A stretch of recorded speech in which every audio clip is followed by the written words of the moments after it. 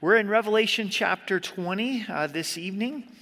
On Wednesday nights, we're going in depth from our weekend text.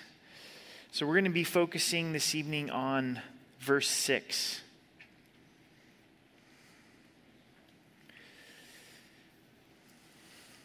If you would read with me the first 6 verses, and then we'll pray together.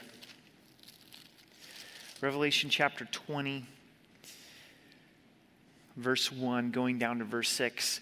Then I saw an angel coming down from heaven, having the key to the bottomless pit, and a great chain in his hand. He laid hold of the dragon, that serpent of old, who is the devil and Satan, and bound him for 1,000 years.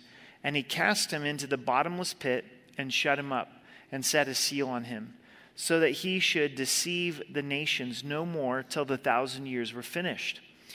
But after these things, he must be released for a little while. And I saw thrones, and they sat on them, and judgment was committed to them. Then I saw the souls of those who had been beheaded for their witness to Jesus, for the word of God, who had not worshipped the beast or his image, and had not received his mark on their foreheads or on their hands. And they lived and reigned with Christ for 1,000 years. But the rest of the dead did not live again until the 1,000 years were finished. This is the first resurrection. Blessed and holy is he who has part in the first resurrection. Over the second death has no power. But they shall be priests of God and of Christ, and shall reign with him 1,000 years. Let's pray together.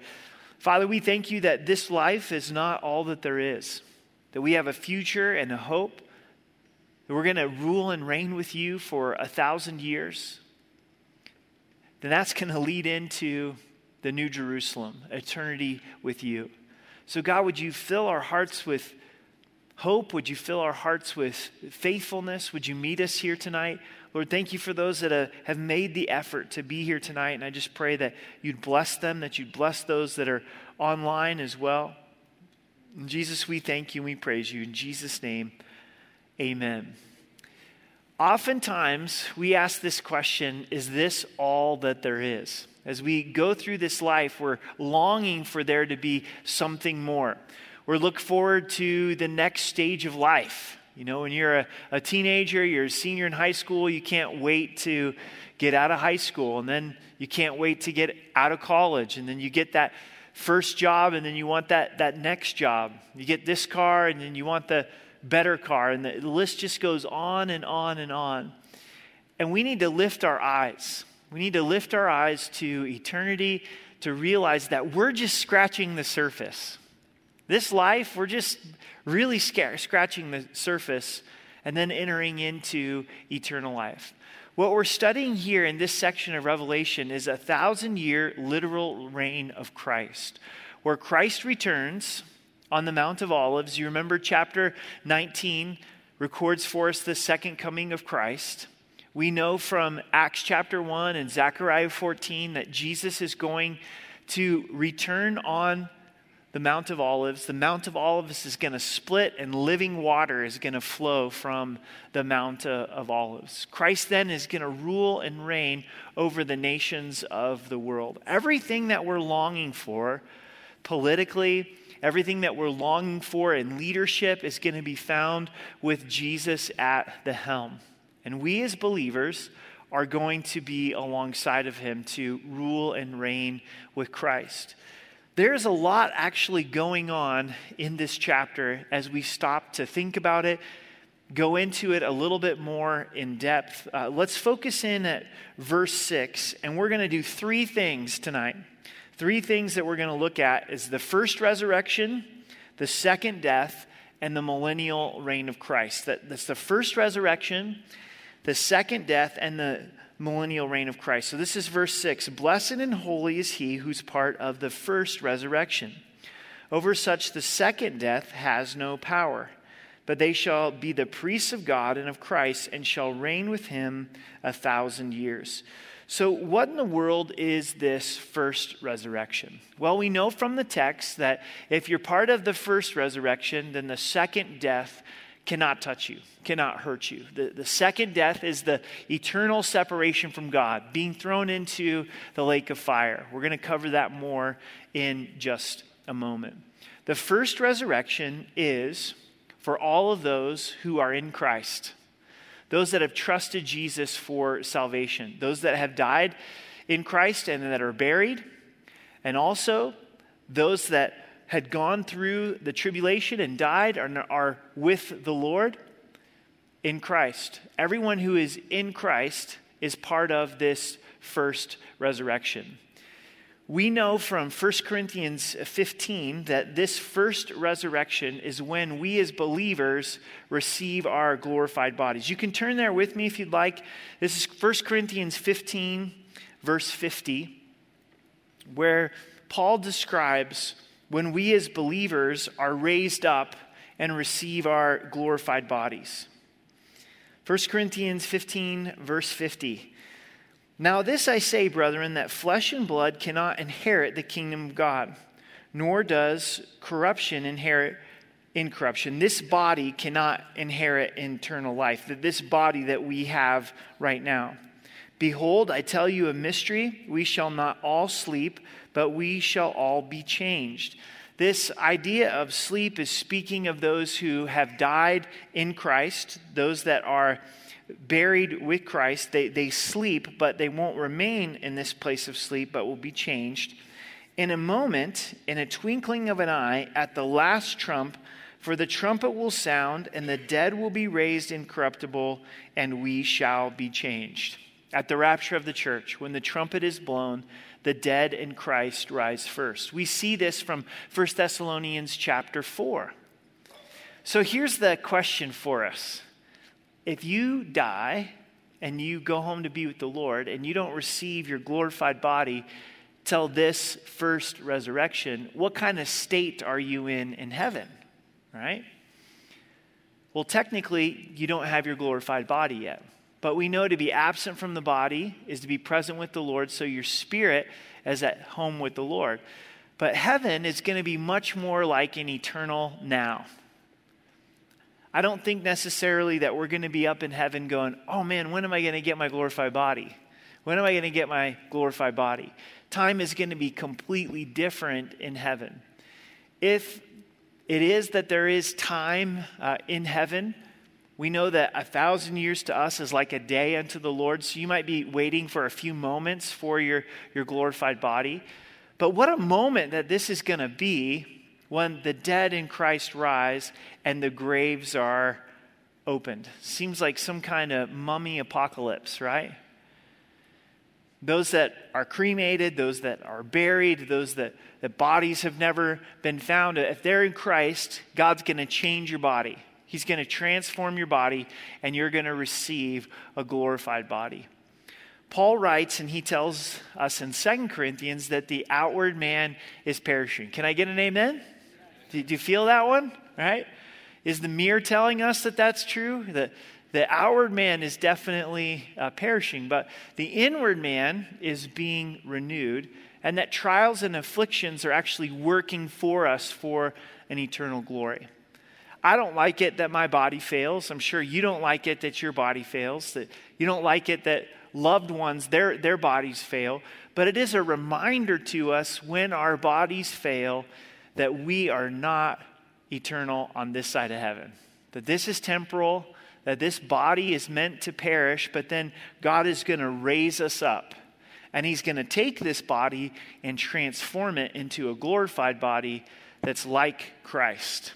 Christ is the first fruits of the resurrection. And that's good news, and that's something for us to look forward to. We're going to be changed in the moment. The dead in Christ will rise. Verse 53, for this corruption must put on incorruption, and this mortal must put on immortality.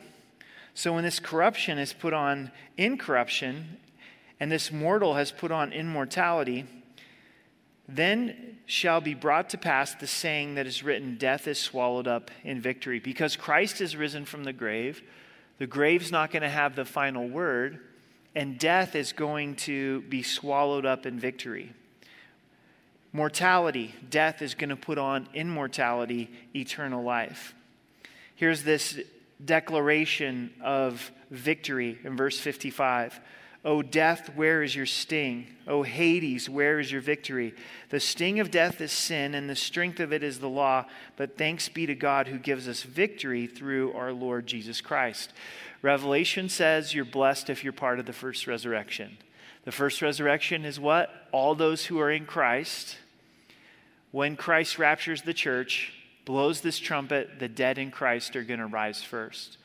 When the rapture happens, the dead are going to go first, then those who are alive in that moment will be caught up, and we're going to meet in the air, and we're going to forever be with the Lord. Try to picture this. Maybe this is kind of gross, but maybe somebody's buried under this church concrete slab. I mean, we're talking generations, right? It's probably pretty possible. Maybe right about where you're sitting. And the rapture happens, and all of a sudden, the dead arise, and they've got their glorified bodies, and then all of a sudden, you're going too, and you meet in the air, and you're like, how you doing? And then we're forever with the Lord, right? That's the first resurrection. We're in Christ. But that's not the end of the fun. That's what the book of Revelation teaches us, is then we're going to return with Christ, and we're going to rule and reign with Christ here on this earth for 1,000 years. Here's an application that 1 Corinthians gives us, verse 58. Therefore, my beloved brethren, be steadfast, immovable, always abounding in the work of the Lord, knowing that your labor is not in vain. In light of this first resurrection, in light of eternity, keep going. Be steadfast, be immovable, abound in the work of the Lord. God sees, and that reward is coming. So now let's talk about the second death from Revelation 20, verse 6. What is this second death? It's referenced for us 4 times, all in the book of Revelation. This is Revelation 2, verse 11. It says, he who has an ear, let him hear what the Spirit says to the churches. He who overcomes shall not be hurt by the second death. This is a promise given to the church. If you overcome, you're not going to be hurt by the second death. What does it mean to overcome? 1 John tells us that we overcome by believing that Jesus is the Son of God. It's by faith in who Christ is that we overcome, by continuing in the gospel. This is Revelation 20, verse 14. Then death and Hades were cast into the lake of fire. This is the second death. And then Revelation 21, verse 8, we're going to study this verse in more detail on Sunday and Saturday night. But the cowardly, unbelieving, abominable, murderers, sexually immoral, sorcerers, idolaters, and all liars shall have their part in the lake which burns with fire and brimstone, which is the second death. Not struggling with these sins, but a lifestyle of these sins, a lifestyle of rejecting Christ. So, what's the progression for believers if the rapture doesn't happen? Well, you die, and you're buried, or you're cremated. Your soul goes to be with the Lord. When the rapture happens, the dead in Christ rise. You get your glorified body. You return with Christ, rule and reign for 1,000 years. It's a different trajectory for someone who rejects Christ through the course of their lifetime. Say no to Christ, no to the gospel, refuse Christ. They die. That's their first death. And upon their first death, they go to Hades. That's described in Revelation 20, verse 14. Hades is a holding tank for the great white throne judgment.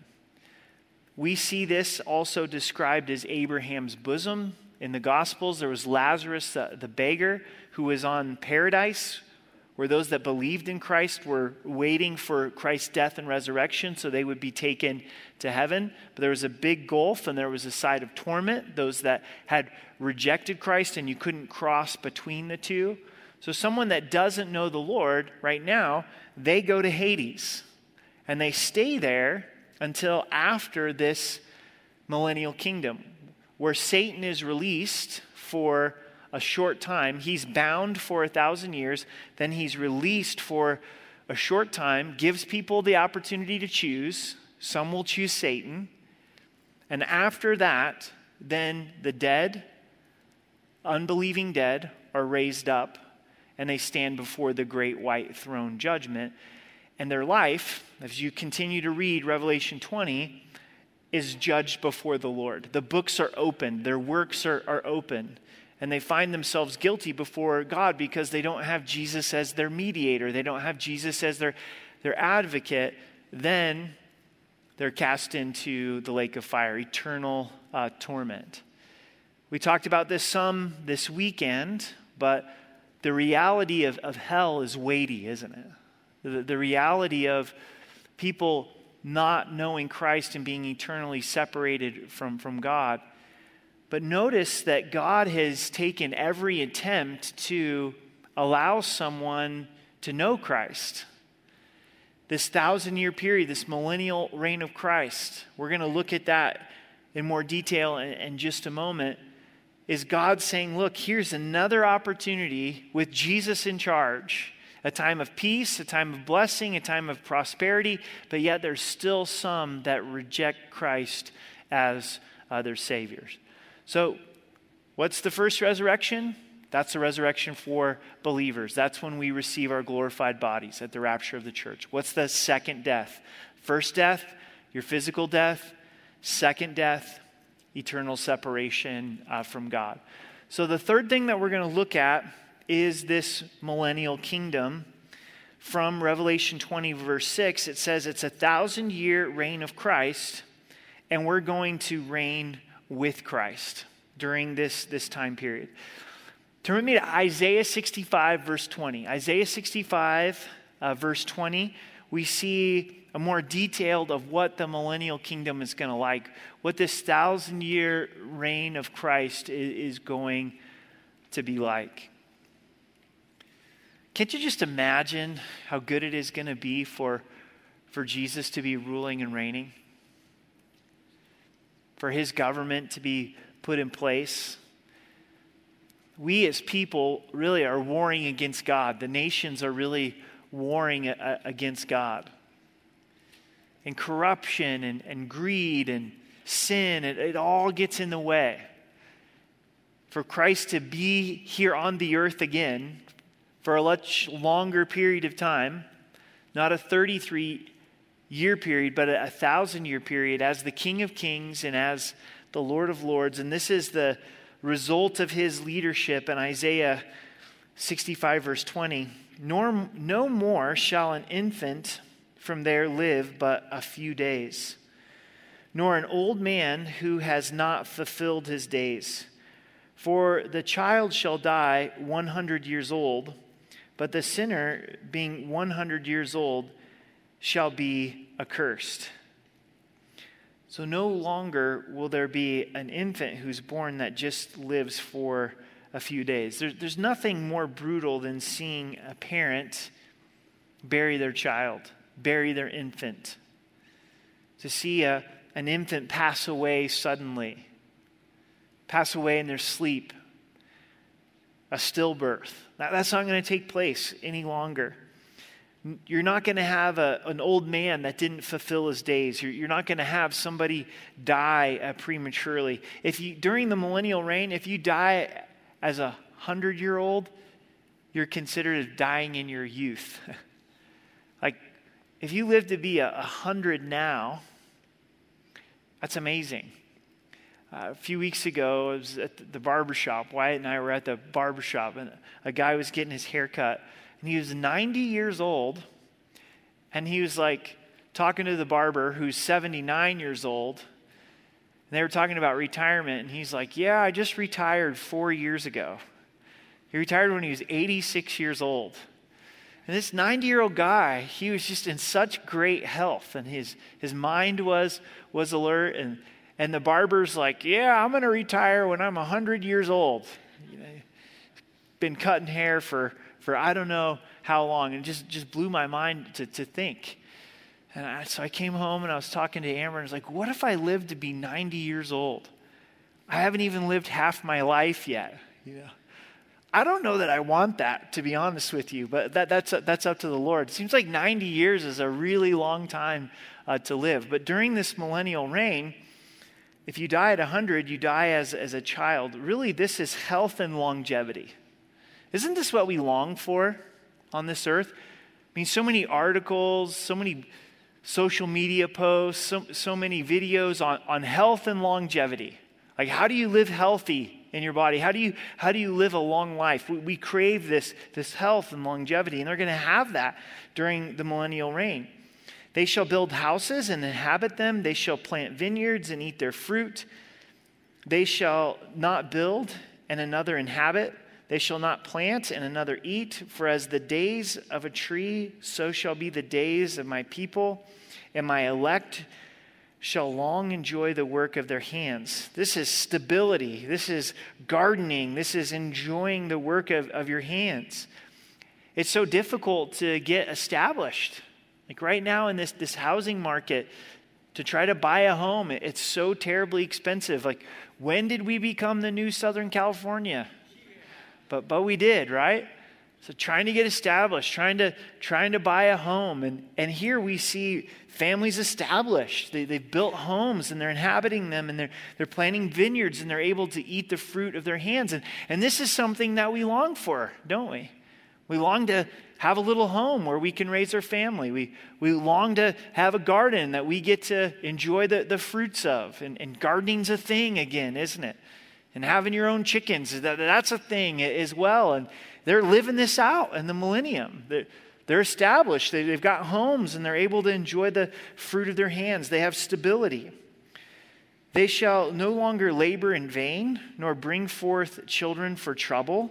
For they shall be the descendants of the blessed of the Lord, and for their offsprings with them. Man, we get tired of laboring in vain. You ever feel like, oh man, praise the Lord, I got a raise. Oh, bummer, inflation went up 7%, right? Or finally feel like there's a little bit of a breakthrough, and then poof, there it goes.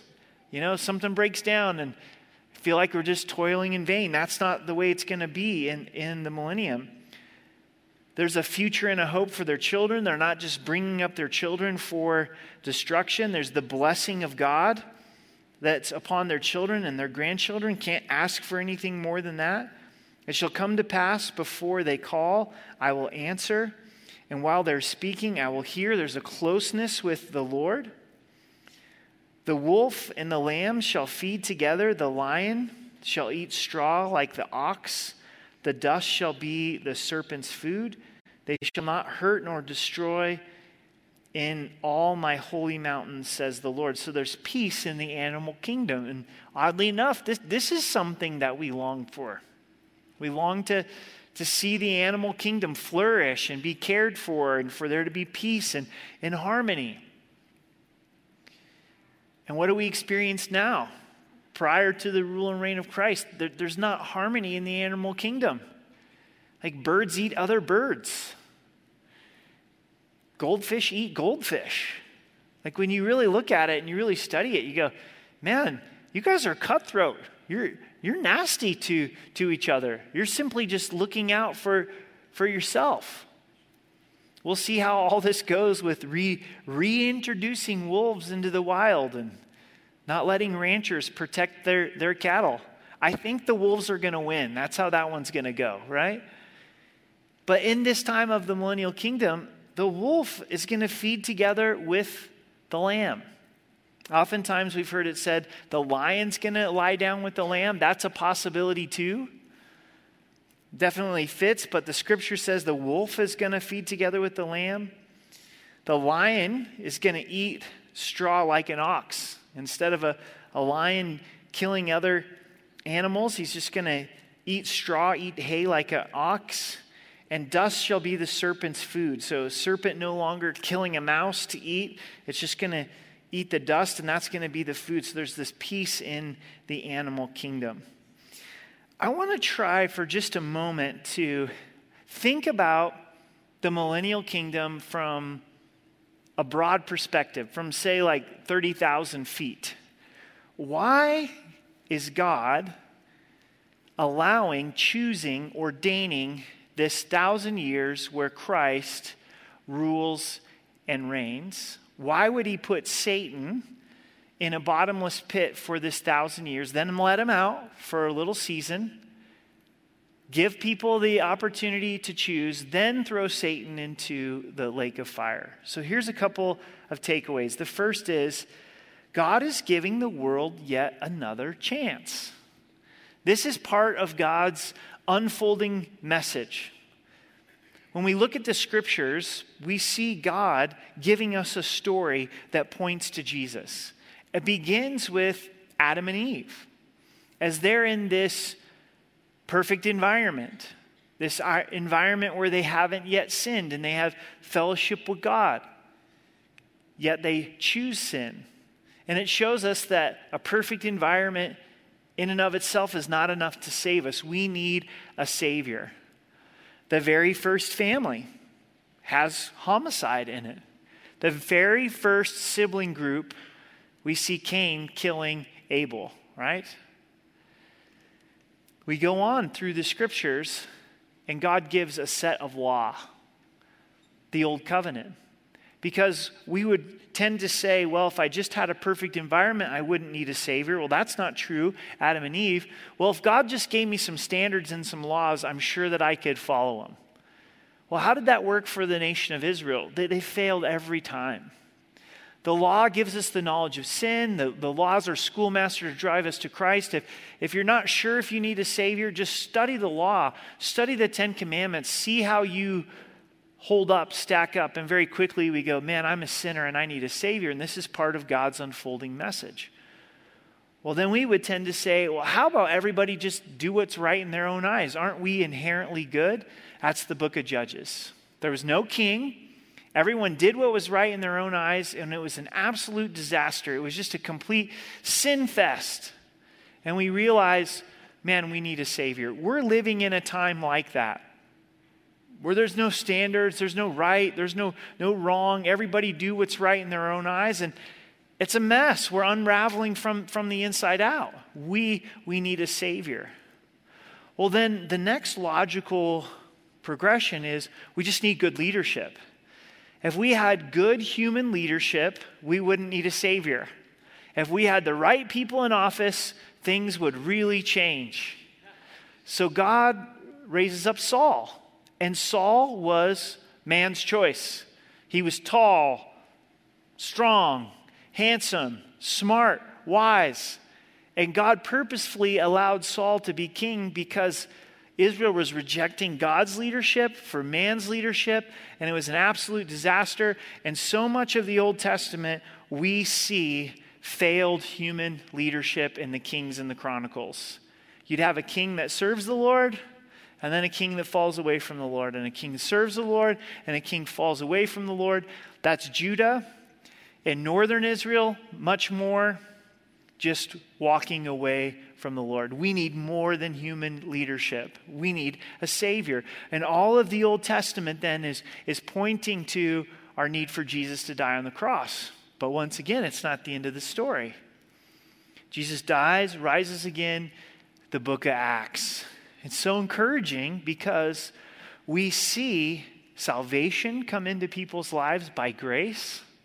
We see the birth of the church, this godly community. We see the Holy Spirit changing people from the inside out. Peter, who denied the Lord, who would always say the wrong thing at the wrong time, is filled with the Holy Spirit, and he's not perfect after being filled with the Spirit, but there's real change and transformation in his life. It's the gospel, it's the good news, it's the Holy Spirit living inside of us. His first sermon, 3,000 people get saved. The Spirit of God is moving, and we see this church age happening in the New Testament. Not the absence of problems, not the absence of sin, but the new covenant of God's grace. Then we get into the book of Revelation, the rapture of the church, God's judgment, his wrath on a Christ-rejecting world. Christ returns. Believers get to return with Christ. Then there's this millennial reign of Christ. Well, why is there this millennial reign of Christ in this unfolding message of God's story? God, once again, is showing us our depravity and our need for a Savior, even with Jesus ruling and reigning from the earth, and there being this kind of health and longevity and prosperity and goodness. At the end of it, God purposefully lets Satan out so that people have a choice, and amazingly, people choose Satan. In the nations of the world, it's not a neutral position against Christ. They want to take Christ out. They make war against Christ. And I really see the millennial reign of Christ as God is giving the world yet another chance. Because you may be asking, well, who are those that are alive during the millennium? It's those that have survived the tribulation. That haven't died through the tribulation are the ones that live in the millennium, and then the church is ruling and reigning over them. So that when we get to the great white throne judgment, because that's right after the millennium, and it's so intense, God throwing people into the lake of fire for all of eternity. If you start in Genesis and you go all the way through and you see that God gave his only begotten Son, and he's been so long-suffering and patient to show us time and time again that we need a Savior, the millennium included in that, we go, wow, God, you're so gracious. The millennium is really an expression of God's grace to give people another chance. This is the second takeaway, and we'll be done, is the millennium tremendously motivates us as believers. Please hear me on this. I know it's cold. I know it's a Wednesday night. It's like, man, I need my hot cocoa or cup of tea and go to bed. But in this life, we don't always see God's justice. Is that true? We don't always see it. People reap what they sow, but sometimes it seems like people get away with wickedness. And it seems like believers, from our human perspective, get the short end of the stick. Where's God's justice? Believers are being persecuted. Sometimes believers are being martyred. And we go, Lord, how does this all work out? Don't forget about the millennium. Because this life is not all that there is. And God is going to make things right here on the earth in this millennial kingdom. And as you're faithful now to serve the Lord in small capacities, big capacities, any capacity that the Lord provides, this is then, by God's grace, going to result in reward in the millennium and eternity, and you're going to get to rule and reign with Christ. We mentioned this briefly on Sunday, but you may feel like, I didn't get to do this. I didn't get to do that. I long to do this and I long to do that. That's great. Man, as God provides and you're able to do your bucket list, man, praise the Lord. Don't let it become an idol, but enjoy it for the joy of the Lord. But if it doesn't happen, don't be heartbroken, because you've got a millennium here on this earth to do all those things in a much greater way with Christ. Plus, after that 1,000 years, you're going to enter into eternity. Jesus tells us a story. He gives talents, which is money, to 3 dudes, 3 guys. And he says he gives them differing amounts of money. He gives one 5 talents, he gives one 2 talents, and he gives one 1 talent, depending on their ability. He sized them up, and he's like, I think you can handle more. Here's 5, here's 2, and here's 1. I'm going to go away for a while and come back. And he wanted them to be responsible with these talents. And the first guy took the 5 talents, invested it, and was able to make 5 more talents. He doubled the money. And Jesus said, well, you've been faithful with a few things, so you'll be faithful with many. The guy with 2 talents did the same thing, doubled the money. Jesus said, you've been faithful with a few things, you'll be faithful with many. The last guy gets scared and he says, oh, this is the Lord's money, so I'm just going to bury it. I don't want to lose it. He didn't want to risk it by investing in anything. And Jesus rebukes him. Jesus scolds him and says, you at least should have put it in the bank and learned some interest. But this principle in God's economy is if you're faithful with little, you're going to be faithful with much. And right now, in this life is this testing ground where God's giving us opportunities to be faithful through his power, through his grace in response to the gospel, that he's going to then graciously reward in the millennial kingdom when we get to rule and reign with Christ. Paul wrote about this in 1 Corinthians chapter 3, that our lives go through a fire, not for salvation, but for reward. And anything that's done for Christ lasts in these precious gems and stones, but things that we did for ourselves are going to burn up, wood, hay, and stubble, and the scriptures say we're going to suffer loss. And I can tell as soon as I say this, is we're all starting to shrink in our seats a little bit. Like we're feeling condemned. We're like, oh man, I always live for myself. Everything's going to get burned up in the fire. Remember, God's gracious. Jesus said if you bring a cup of cold water to a child in his name, he's going to reward you openly. He even says if you take time to pray and you do it in secret, not to be seen by men, that he's going to reward you before the Father. So Jesus in his grace is going to be like, this is my boy right here. This is my daughter right here. And she really loved to pray. He really loved to pray. No one ever knew it, but I saw it, and here's the reward. I think we may be really surprised by some of these rewards when we get to heaven, about how gracious that the Lord is. But this is the point for us, is that the millennium of Christ should provide some motivation for us as believers as we go through this life. You may be going through this life thinking, I'm going to get the earthly reward. If I do what God wants me to do as a spouse, then I'm going to be guaranteed this amazing marriage. Maybe, maybe not, right? You're married to a sinner. They're married to a sinner. Are you going to do what God's called you to do, regardless of if your marriage is rewarding or fulfilling to you? Yeah, I hope so. Why? Because Christ has saved us by his grace, and God sees that, and he's going to reward in the millennium. He's going to reward for all of eternity. We're oftentimes looking for earthly payback or earthly reward when Jesus promises a heavenly reward, which is far more worthwhile, where moths can't destroy, thieves can't break in, rust cannot damage. But here's the tendency for us as believers, is to kind of get complacent. Go, I know I'm God's child, I'm saved by grace, I'm going to heaven, but does it really matter how I live this life? Does it really matter if I love the Lord, follow the Lord, enter into the things that he has for me? I may not see the earthly benefit or the earthly outcome, and the answer is yes. Resounding yes. You're going to see it in the millennium, and you're going to see it for all of eternity. And Jesus encouraged us to lay up treasures in heaven.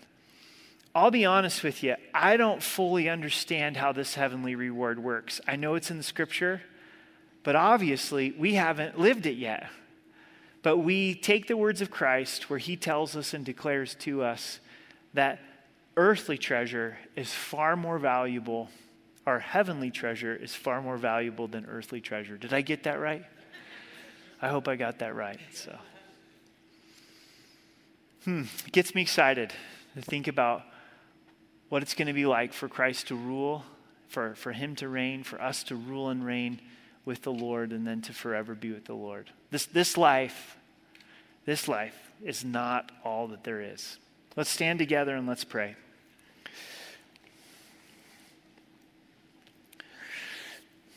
Jesus, we thank you for these promises that you're going to come, that you're going to rule and reign for 1,000 years, that you're giving the world yet another chance. It could have easily just gone your second coming and the great white throne judgment, but you put in the 1,000 years. By faith, we believe that we're going to rule and reign with Christ. So Lord, would you free us up? Would you give us an eternal view? May we set our mind on eternal things. And would you move us to faithfulness where it's hard? Would you help us through the power of the Holy Spirit to be steadfast, to have our eyes upon you, our eyes upon heaven? Would you refresh us? We love you. In Jesus' name, amen.